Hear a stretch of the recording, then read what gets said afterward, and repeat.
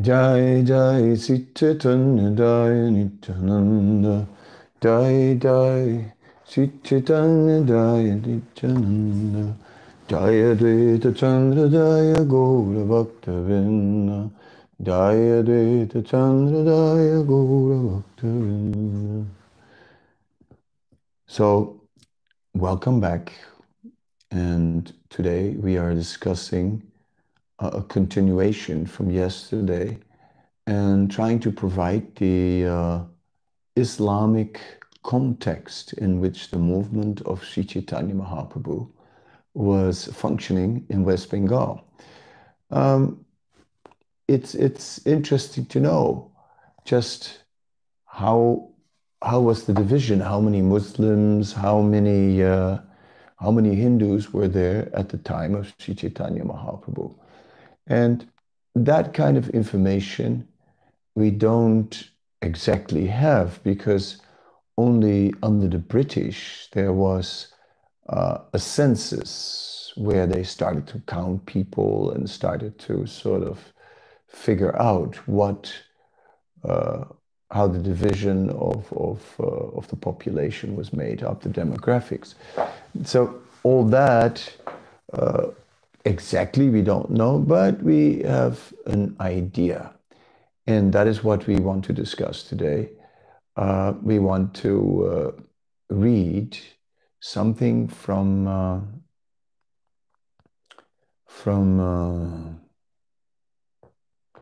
again the book of Joseph O'Connell called Chaitanya Vaishnavism in Bengal: Social Impact and Historical Implications.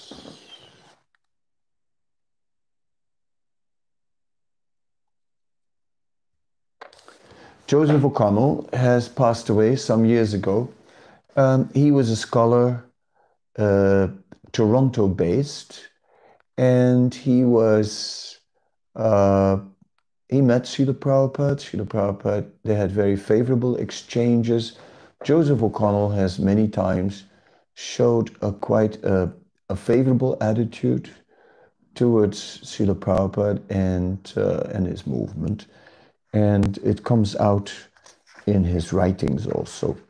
Um, I wanted to read something here from his work. Uh,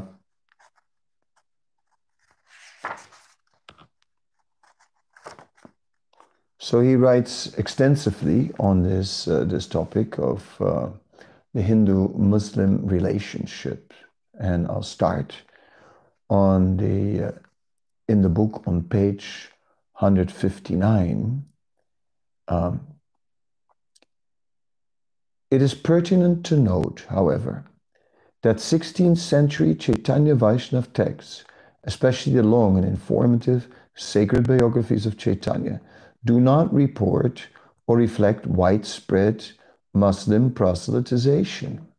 They do refer to Muslims with some frequency, ordinarily by such names as Yavana, Malecha, or Turka, and there are indications of anxiety over possible violence and harassment against Brahmanas and other Hindus, notably by the threat of forced ritual pollution. But there's no indication that the loss of large numbers of Hindus through Muslim conversion, forced or voluntarily, was a major concern for pre-colonial Chaitanya Vaishnava authors. Nor does competition with Muslim religious figures, peers, Sufis, ulama, etc., for making disciples appear as a theme in their texts, though it does appear in certain other popular Bengali works, especially those by Muslim authors. This point needs stressing because a number of scholars have seen in Chaitanya's movement a direct response to the challenge of large-scale Muslim proselytation. 6. Sen 1951 includes a number of selections from Bengali Muslim texts indicating competition between protagonists of Muslim and Hindu cults of saints or deities. But these Muslim tales do not refer to Chaitanya Vaishnava specifically, nor interest me do they often mention formal conversation as a result. Anyway, so that was from a footnote.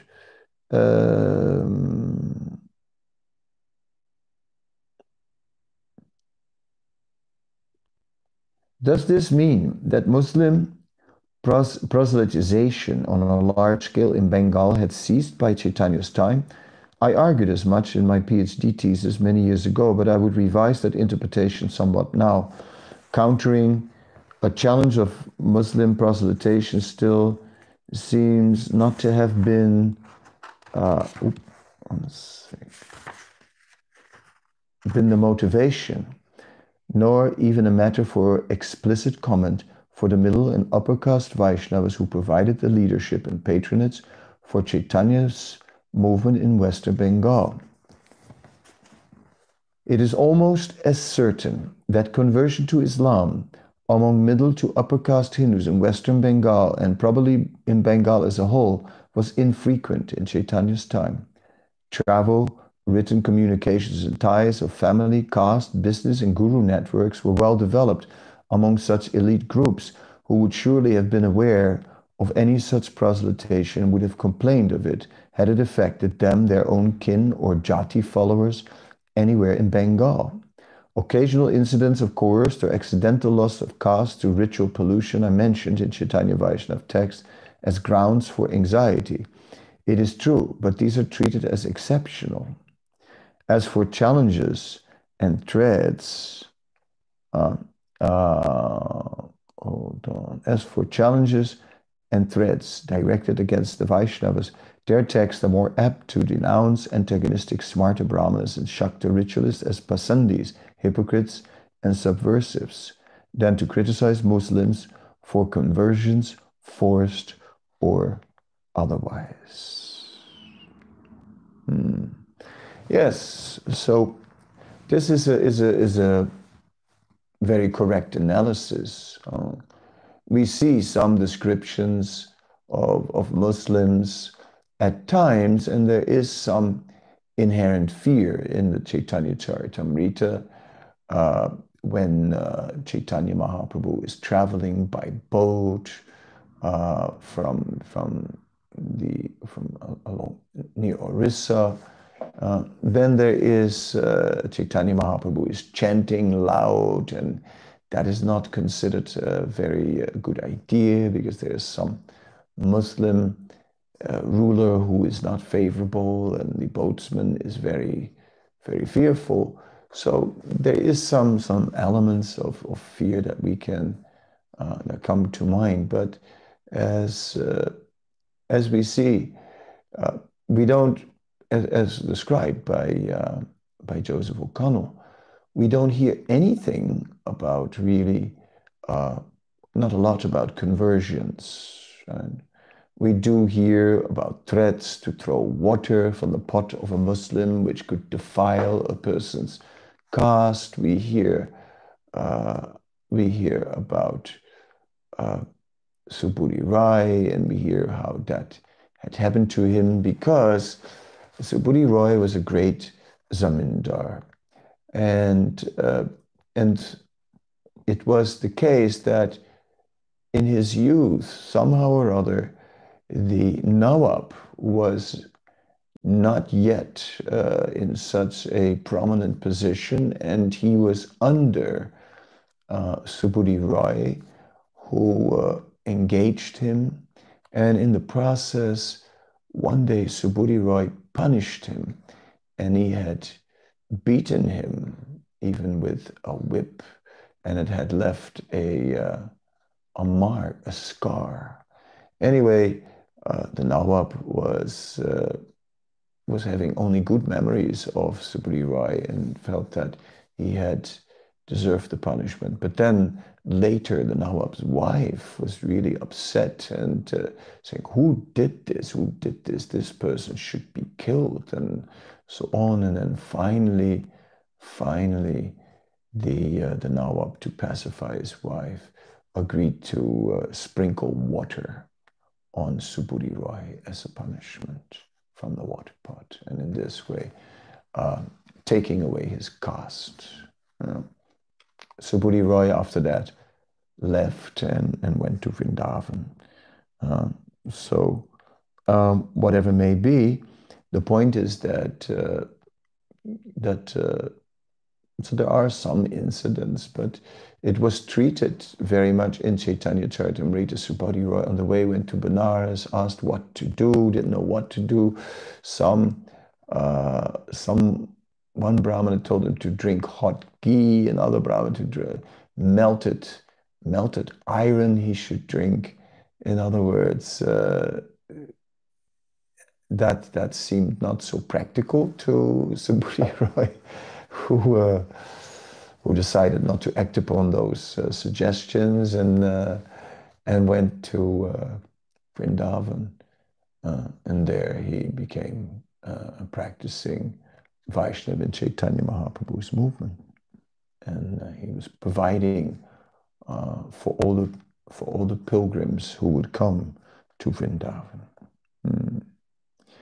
So it is very nice to read a little bit like here, and we see that that is how it was. There were not many conversions, and then Joseph O'Connell is pointing out, at least not amongst the educated or more elite Brahminical castes, right, or the leading castes. They were quite fixed. They had a fixed social structure, and they were not so affected by the philosophy. We can read a little bit more and see what else we come across.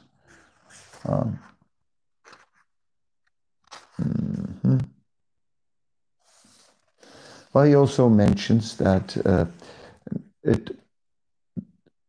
there were also no references to preachers, to peers, and other Muslim preachers who were converting Bengalis. Still, we're seeing that, like Bangladesh and East Bengal and also West Bengal. And Bangladesh is completely Muslim, and practically 10% now is Hindu. It is said that in Bengal, at the census, that is mentioned at the census. Let me quickly look where that was.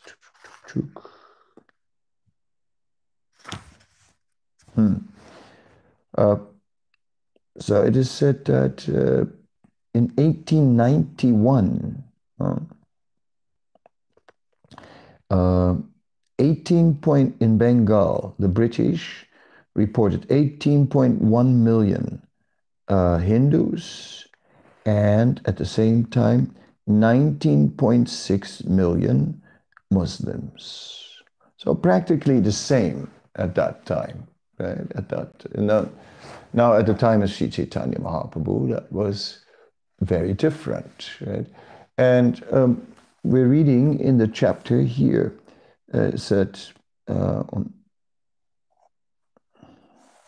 we're reading that such kind of conversion may have been going on more in the more remote areas and reaching out to a less cultured, poor population. They took it up, right? They became Muslims,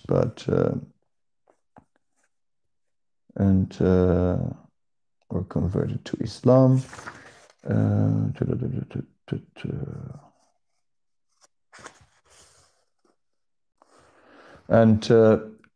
But the Muslim elites, right? They very much remained conscious of their non-Bengali Muslim origins, and that was a big thing. They would, in their titles, they would refer to their connection with the caliphs, with the successive authorities in Baghdad, and just to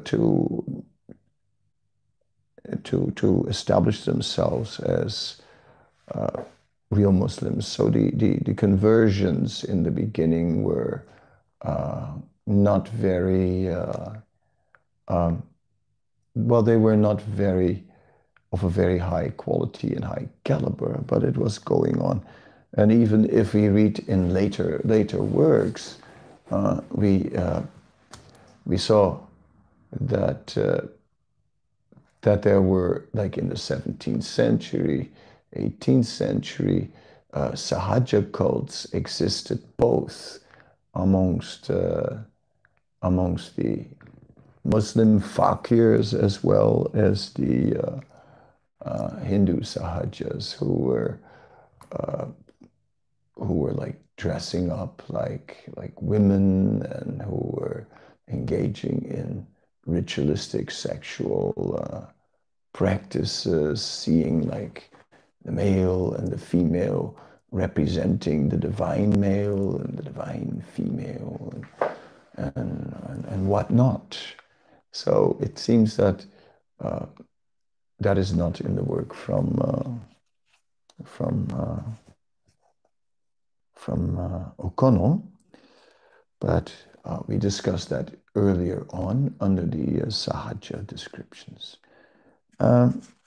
Then I wanted to read from page 164. Sultans in Bengal, accordingly, assumed various titles affirming their patronage of Islam. Ghiyas al-Din Iwat Khalji may have been the first ruler of Bengal to secure the acknowledgement of the Khalifa of Baghdad as helper of the commander of the faithful. He was in league with him in the cause of Islam. That's from Yadunath Sarkar is stating this. The first ruler of Bengal to call himself the Caliphate Allah, the vice-regent of God, was Jalal al-Din Muhammad Shah, 1414 to 31. He was the converted son of the Hindu Raja Ganesh. Yes. The title was retained by Jalal's successor in the restored Ilyas Shahi line, and also, but with modification, God's Khalifa by proof and testimony by Hussein Shah. Assumption of the title Khalifa by these later sultans of Bengal is less remarkable, since by that time multiple rulers who took that title had sprung up elsewhere in the Muslim world. Even as the influence of such claims to the title declined, the sultans of Bengal further demonstrated their commitment to Islam by founding and endowing mosques, hotels, educational centers, and other institutions important to the functioning and diffusion of the Islamic way of life. Several rulers exhibited special reverence for peers and other Muslim saints.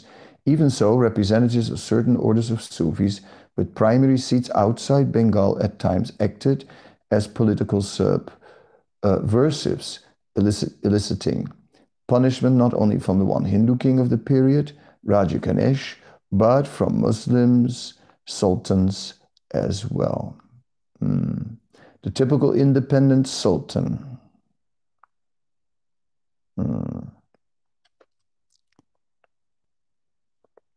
There are footnotes given with detail, but I'll skip them now. The typical independent sultan, however, for all his protestation of Islamic zeal as Khalifa of Bengal, remained symbiotically bound to his non-Muslim subjects as well.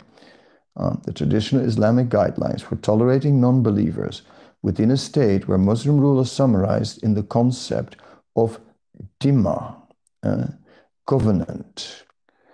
Eligibility for the dhimma was often limited to non-combatants, as defeated soldiers were customarily given the choice of conversion to Islam or death, or simply death when strategic consideration or passion so dictated.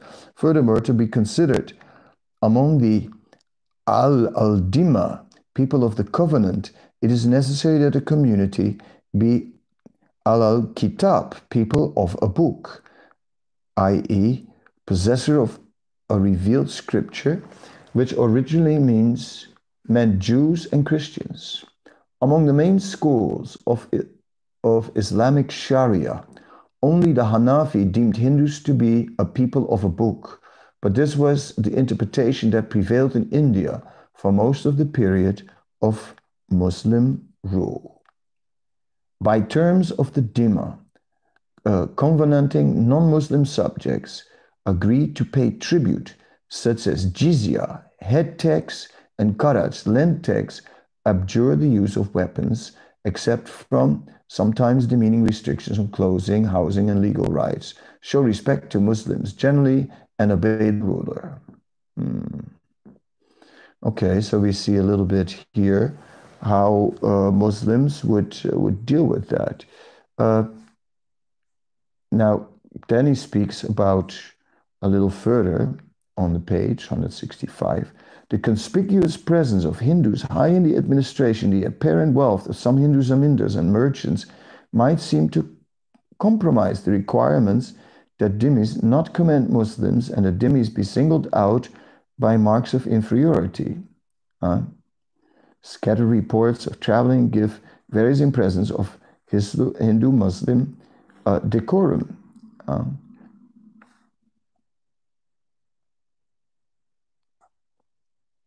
Scattered reports of travelers give varying impressions of Hindu-Muslim decorum. Barbosa, on the one hand, writes of the disrespect meted out to Hindus and their mean acceptance of such indignities, while Chinese visitors and others report less demeaning behavior. Moreover, while Hindus seem not to have been much involved in the military in Western Bengal, they were more prominently involved further east and north. Indeed, Hindus constituted the bulk of the riverine naval forces commanded by the Mirza Nathan. During the Mughal campaigns to pacify Assam early in the 17th century, Hindu naval forces were also crucial to the Mughal pacification of eastern Bengal. Yes, so definitely there are such connections, and we know that, for example, in Western India, between Aurangzeb and Jaipur, there was such a connection that Jaipur had become connected under Akbar, and then later under Aurangzeb, that also continued, and for generations, the Jaipur Hindus were fighting for the Muslim emperor to defend their position against Muslim intruders from Afghanistan, right? And in this way holding the Mughal rule and so on. We leave that all for what it is. It is said that in Bengal, the tax was not really imposed. It wasn't really imposed. One standard element of the Dhimma government is jizya, the head tax of a tribute levied on the dhimmis, the non-believers. But even in northern India, jizya was collected only sporadically. In Bengal, under the Turkish rulers, there was no imposition of jizya on non-Muslims, writes Abdul Rahim. Abdul Karim, so historians, also reports that no jizya or zakat, charitable tax on Muslims, is known to have been imposed by the later Muslim sultans of Bengal. The Qazi, Bengal Qazi, was the Muslim official responsible for enforcing whatever Dhimma or Qazi Dhimma regarding Hindu behavior was in place in Bengal in Chaitanya's time.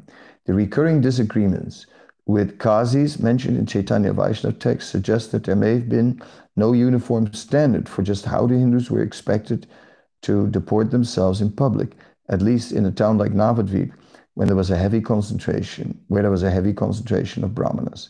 The typical resolution of such disagreement, at least as the Vaishnava text present him in favor of the Vaishnavas, further suggested in Chaitanya's lifetime, a relatively relaxed and tolerant policy was in force. Navadvip Vaishnavas, buoyed up by the Chaitanya's presence and probably relying on support from the court at Gaur, seem to have encountered very minimal restrictions on public religious demonstrations by devotees, but only after defying a more restrictive local ban.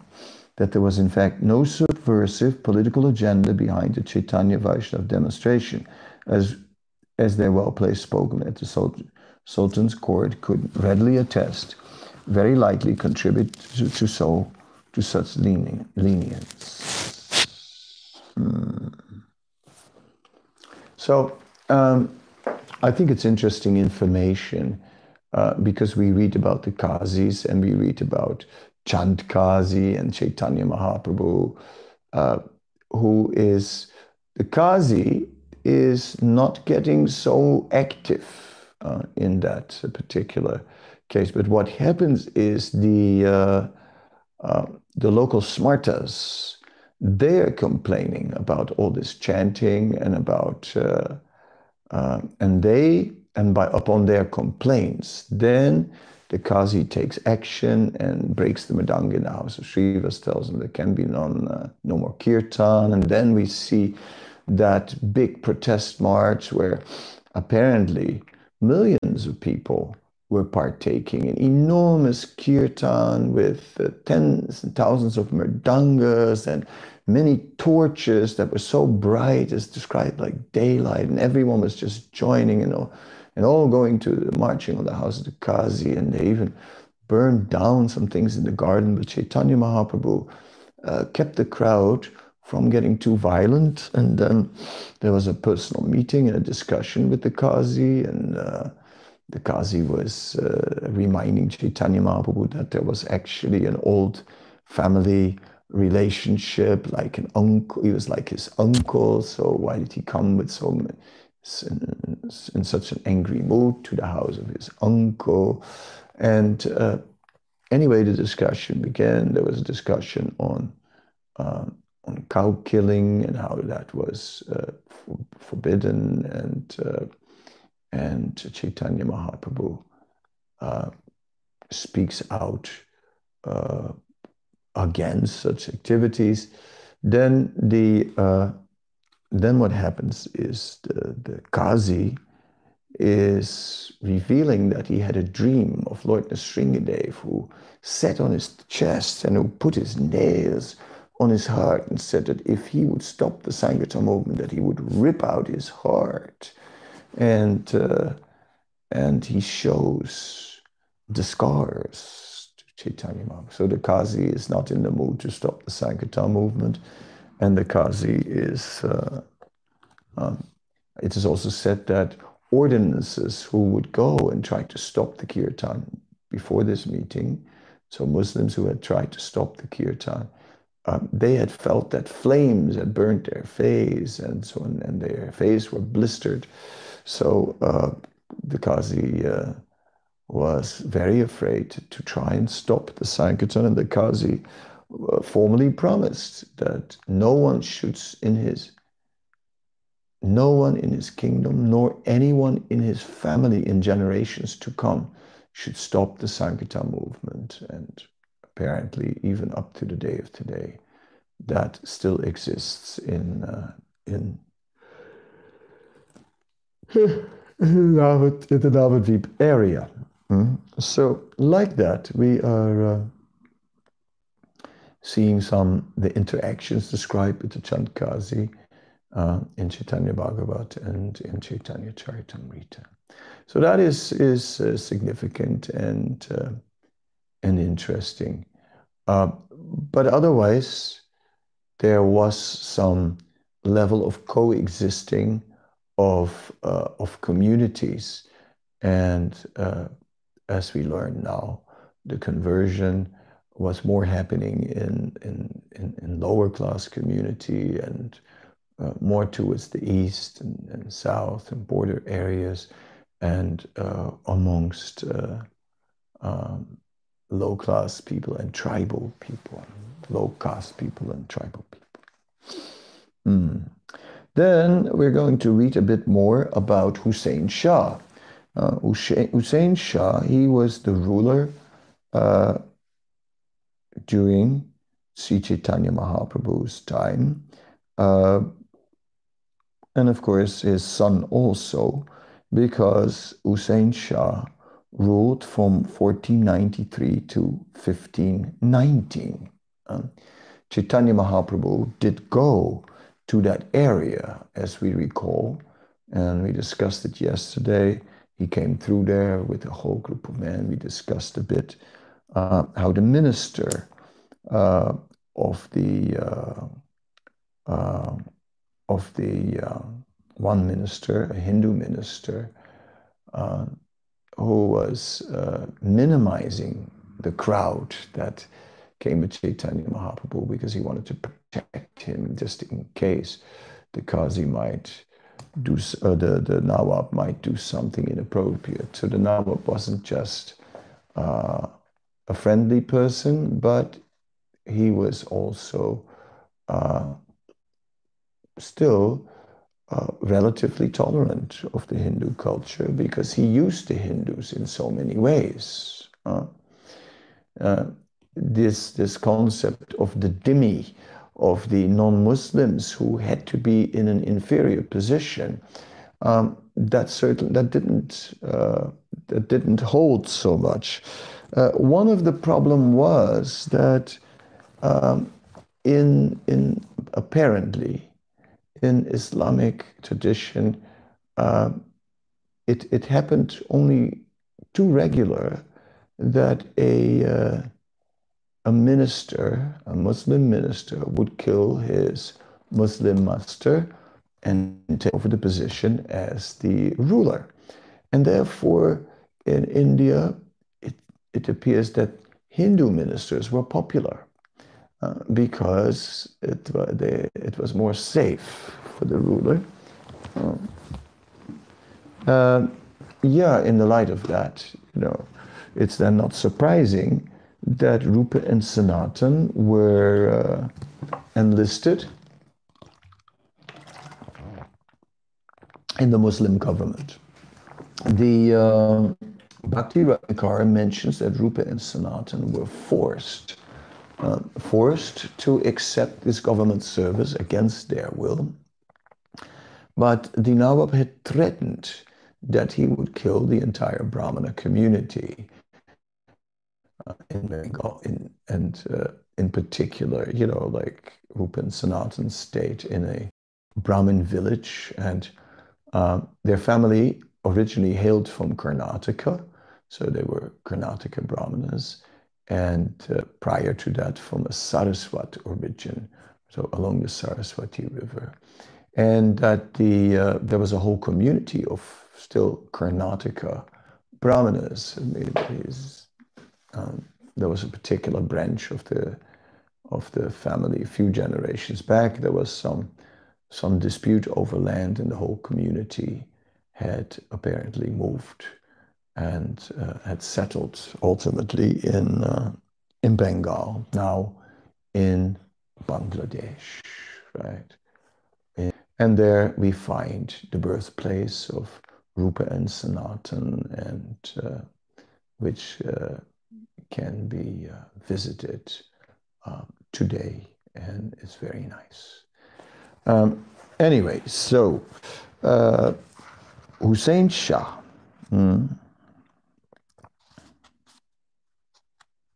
The composite image of Hussein Shah that emerges from Chaitanya's biographies and Vaishnava hagiography is that of a powerful ruler of uncontested legitimacy, a guarantor of the personal safety and within limits the religious freedom of Vaishnavas, a man acquainted with spiritual disciplines and alleged to have confided to friends his respect for Chaitanya, even devotional faith in him, according to some writers, beyond what his position allowed him to express openly. This image, apart from its specifically Vaishnav element, is consistent with the general impression of Hussein Shah's treatment of non-Muslims shared by a number of medieval Bengali authors, and modern historians. R.T. Majumdar, however, has countered this view by alleging the evil reputation of Hussein Shah for intolerance, a contention which, puzzlingly, he bases in part on Chaitanya Vaishnava materials.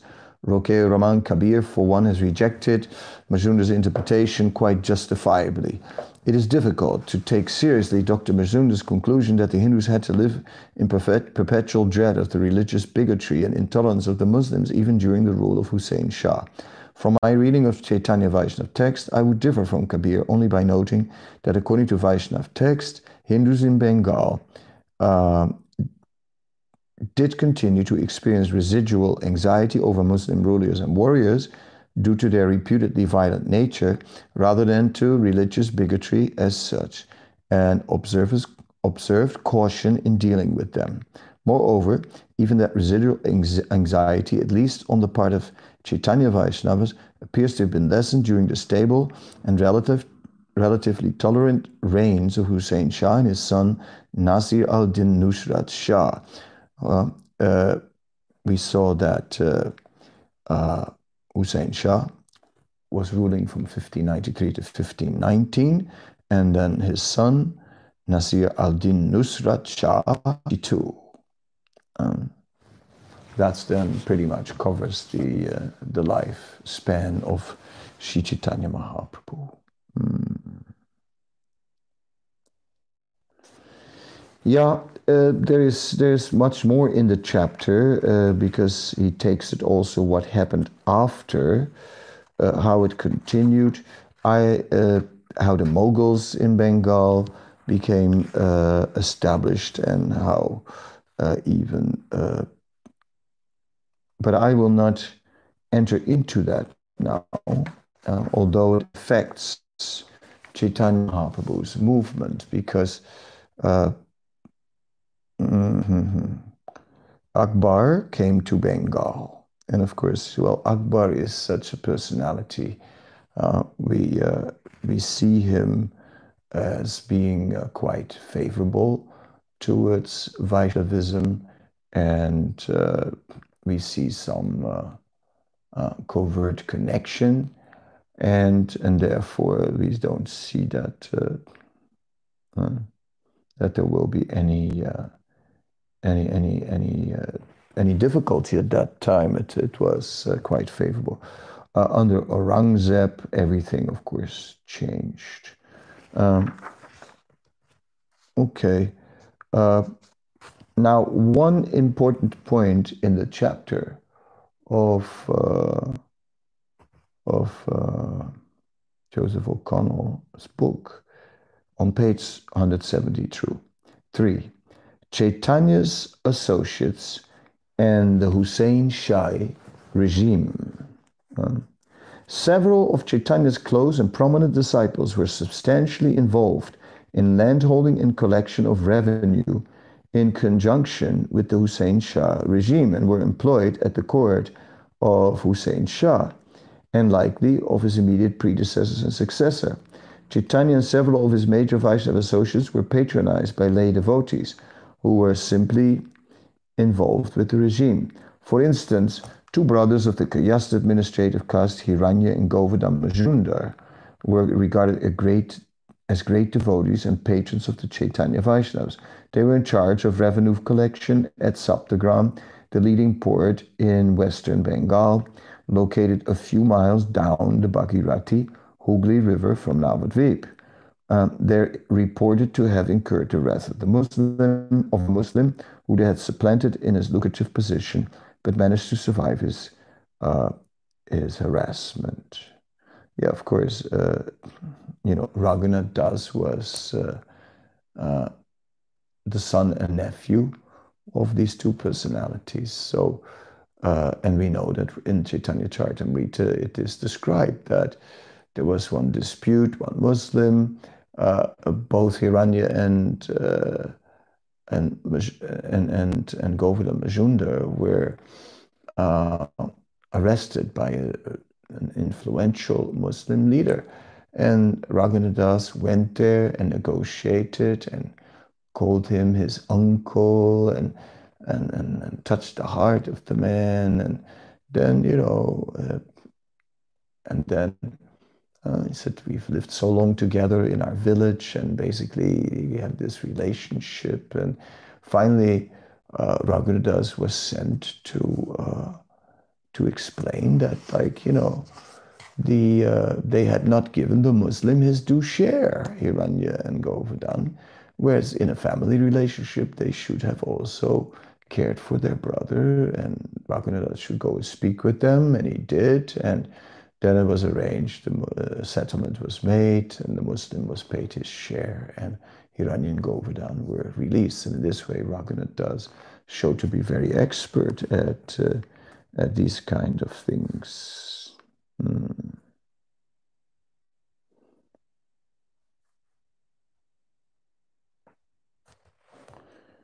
Uh,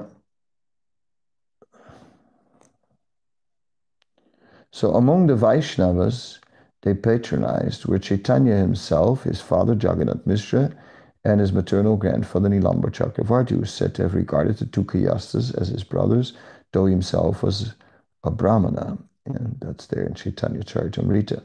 The Venerable Advaita Acharya's prayers are said to have prompted Krishna to descend as Chaitanya was a special object of their patronage, in recognition of which he introduced Raghunadas, Govardhan's son, to Chaitanya. The son, unwilling to submit to the worldly demands of a householder and revenue collector, subsequently left home to join Chaitanya. He was sent back once, but later was allowed to become a Vaishnava ascetic and poet. Raghunadas eventually gained renown as one of the celebrated 6 Goswamis. I'll skip a little bit. Another rich disciple and patron of Chaitanya and his Vaishnavas of Vaija, medical caste named Sivananda Sen, at one time the Zamindar of Kumarhata and probably of Kanchrapara. Govardhan sought his intervention in the effort to dissuade his son from Vaishnava renunciation. Sivananda is best known for organization and financing annual pilgrimages of Vaishnava from Bengal to Puri Narissa to see Chaitanya and Jagannath deity. He hailed from Kulinagram, a town from which a number of Hindus used to go to Gaur to serve at the royal court of Usreya.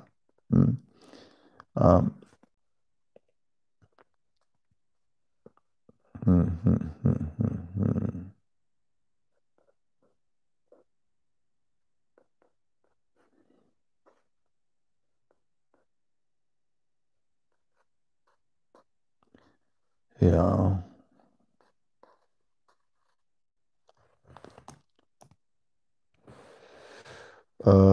He also mentioned, returning to Chaitanya, we find that his second marriage was to the daughter of the Brahmana Sanatan Misra, a royal Pandit, a Raj Pandit, presumably in the employ of Hussein Shah. Buddhimanta Khan, a landholder and collector of revenue in the vicinity of Navadvip, financed the wedding, and he also financed devotional festivals for Vaishnavas in Navadvip. This is the Buddhimanta Khan who patronized Ananda Bhatta, author of the Bhagavad Charita, a book on social issues stressing the position of Kayasthas as second to Brahmanas in a world that is allegedly devoid of Kshatriyas.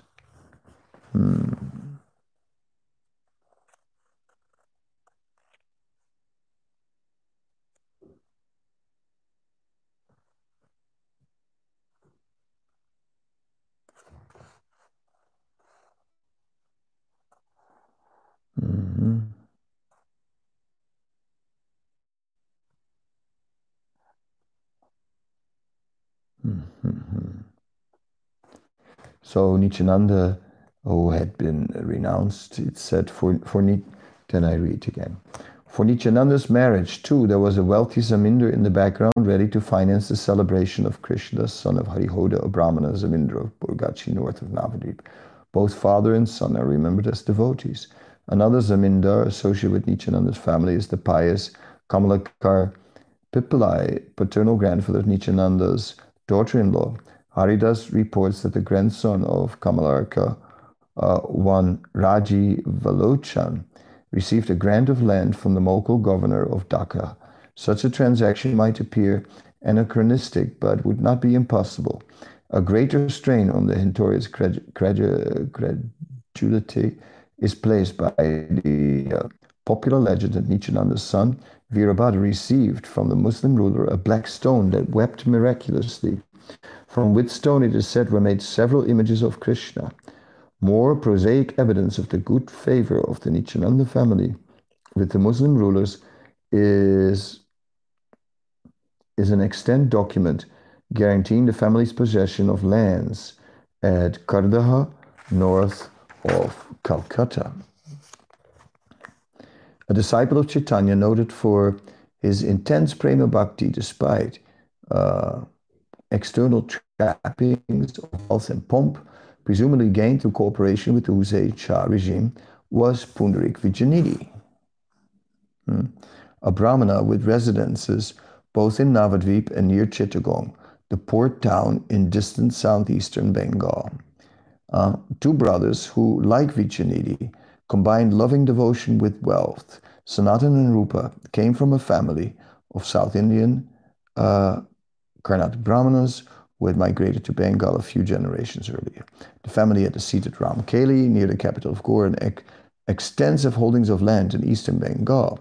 Sanatan and Rupa were for a time chief minister or department head Sakar Malik and private secretary Dabrikas for Hussein Shah. They and their nephew Jiva were among the most prolific of the 6 Goswamis of Vrindavan. The brothers resigned from Hussein's service to dedicate themselves to full-time devotional service, but also in protest against anticipated violence to Brahmanas, devotees, and deities in a profound military campaign in Orissa. Then we get a description. Other Chaitanya Vaishnavas employed at the court in Goda included Mukunda Das, a Vaidya from Srikanda, friend of Chaitanya, and private physician to Hussein Shah. Okay.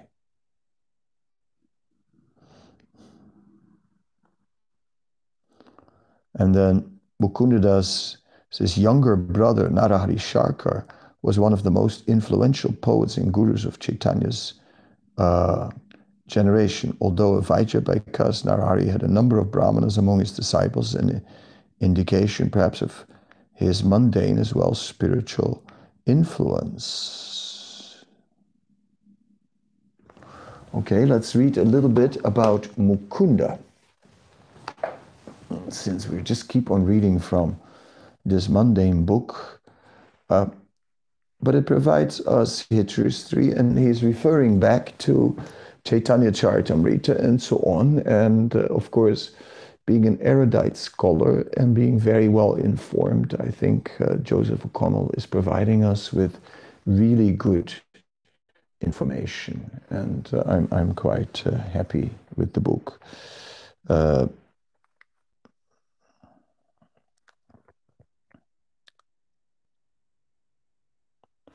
So Sri Chaitanya Mahaprabhu then turned his attention to 3 persons, Mukunda Das, Raghunandan, and Sri Narahari, inhabitants of the place called Srikanda. So Mukunda then and Raghunandan. Sri Chaitanya Mahaprabhu, the son of Mother Sachi, next asked Mukunda Das, "You are the father and your son is Raghunandan, is that so? Or is Srila Raghunandan your father and you are his son? Please let me know the facts so that my doubts will go away." Mukunda replied, "Raghunandan is my father and I am his son. That is my decision. All of us have attained devotion to Krishna due to Raghunandan. Therefore, in my mind, he is my father." Here Mukunda Das gave this proper decision. Sri Chaitanya Mahaprabhu confirmed it, saying, "Yes, it is correct. One who awakens devotion to Krishna is certainly the spiritual master." Sri Chaitanya Mahaprabhu became very happy just to speak the glories of his devotees. Indeed, when he spoke of their glories, it was as if he had 5 faces. We may recall that story that Mukunda had deities which he was worshipping, and Mukunda had to go and travel, and then he asked his son to do the offering to the deities. And the son did, as the mother cooked, and then each day, well, then the Mukunda came, Raghunandan went on the altar, made the offering, came back and the deity had not eaten. So he chastised the deity, said, what is going on? We've cooked so nicely, you put it here and you have not finished your plate. I'm telling you, I'm giving you like 10 minutes and you'd better finish your plate or else. And I'll be back, you know. And he came and the plate was completely clean. And from that time on, for the rest of the week, the deity was eating everything. There were no remnants. And when the mother asked, where are the remnants? Then Raghunan said, no, there are no remnants. He didn't leave any remnants. He ate everything. So the mother didn't believe that, of course, and complained to the father. And the father chastised the son, but the son said, no, no, no, no, no. And cry in tears, no, no, he's really eating everything. Then the father started to think, maybe it's true. So then Mukunda said that, oh, he was very tired from traveling. So if the next day Raghunandan could continue the puja, and then after that he would resume. And then when Raghunandan was making the offering, Mukunda was peeking behind the curtain. And Mukunda saw the deity coming off the altar. And then the deity saw Mukunda. Then quickly the deity went back on the altar. So therefore, this situation, who is the son, who is the father? Raghunandan is the father because he brought a level of Krishna consciousness which wasn't there. And then his brother, as we heard from Joseph O'Connell, is Narahari. I didn't know that Narahari Sharka was Mukunda's brother. But we saw here, Sri Chaitanya Mahaprabhu then turned his attention to three persons, Mukundadas, Raghunandan, and Sri Narahari, inhabitants of the place called Srikanda. So that's Narahari Sharka became the big leader of the Srikanda community, and Raghunandan is known to be closely connected with him. So then Sri Chaitanya Mahaprabhu then informed all his devotees, please hear about Mukunda's love of Godhead. It is very deep and pure love and can only be compared to purified gold. Mukunda Das externally appears to be a royal physician engaged in governmental service, but internally he has a deep love for Krishna. Who can understand his love? One day Mukunda Das, the royal physician, was seated with the Muslim king on a high platform and was telling the king about medical treatment. While the king and Mukunda Das were conversing, a servant brought a fan made of peacock feathers to shade the king's head from the sun. Consequently, he held the fan above the king's head. Just by seeing the peacock-feathered fan, Mukunda Das became absorbed in ecstatic love of Godhead and fell from the high platform onto the ground. The king, fearing that the royal physician had been killed, personally descended and brought him to consciousness. When the king asked Mukunda, where is it paining you? Mukunda replied, I'm not very much pained. The king then inquired, Mukunda, why did you fall down? Mukunda replied, my dear king, I have a disease like epilepsy. Being extraordinarily intelligent, the king could understand the whole affair. In his estimation, Mukunda was a most uncommon, exalted, liberated personality. Because the king figured it out. The king is like, could see that, like, you know, but you fainted when you saw the peacock feather. And then the king made the connection that he was a devotee of Krishna and that actually it was due to devotional ecstasy.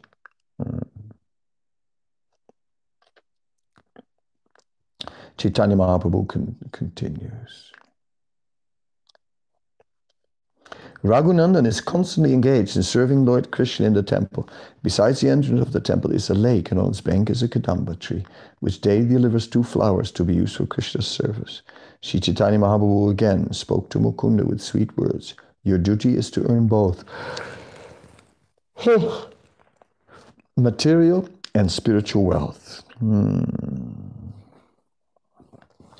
Anyway, so that was a little bit about Mukunda as a devotee and also as Mukunda as the royal physician.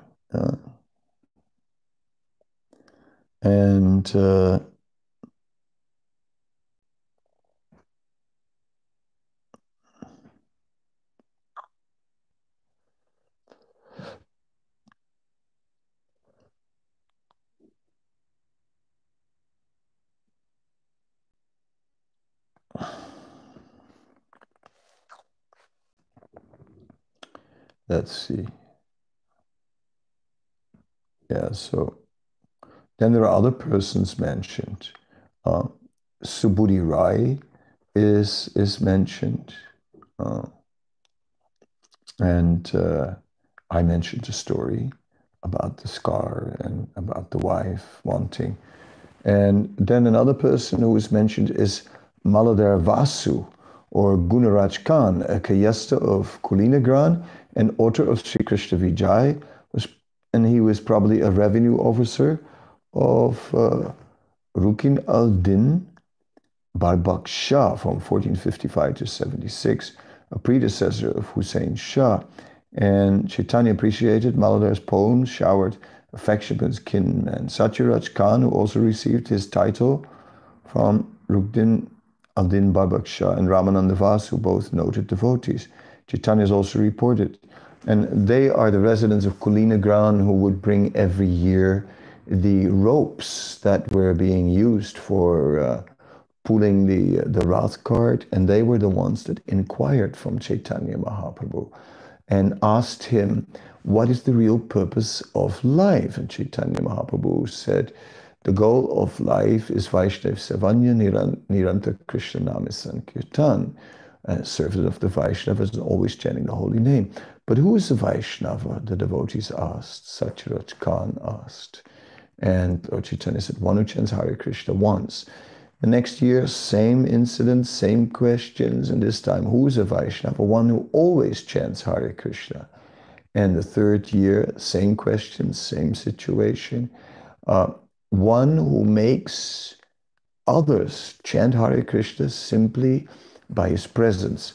And in that way, Chaitanya Mahaprabhu established Kanista, Madhyam, and Uttama Adhikari Vaishnavas.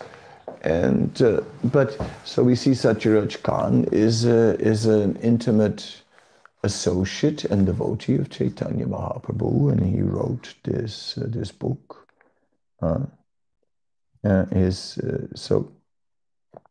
Gunaraj Khan wrote the book. So there is like a lot of that. Let's see, anybody else?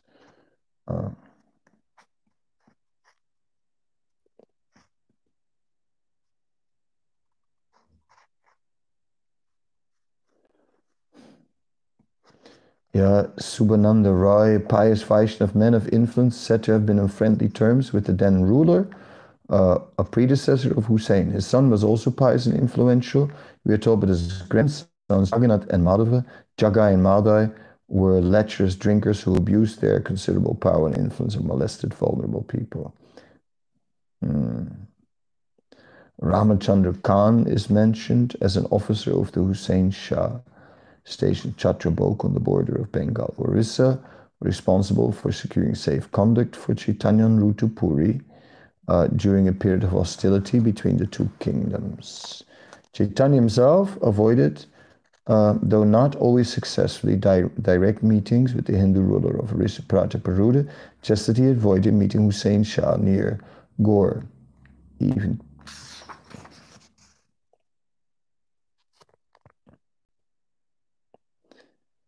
Yeah, so the point is that many of the Hindus then around the Nawab Hussein Shah had a connection with Chaitanya. And in this way, having that connection with Lord Chaitanya, they were, yes, they were Vaishnavas. Rupa and Sanatan lived in Ramakeli, and they kept many manuscripts there. And obviously, their position as Muslim, as influential Muslim rulers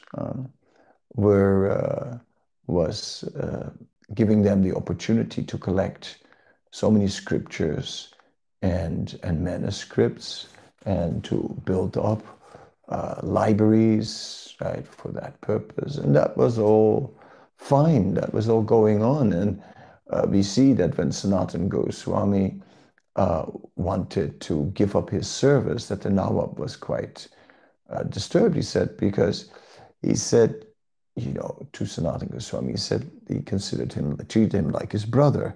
And he said, your elder brother is very busy with conquering different territories and so on, and he relies on you to run the government in the local home affairs.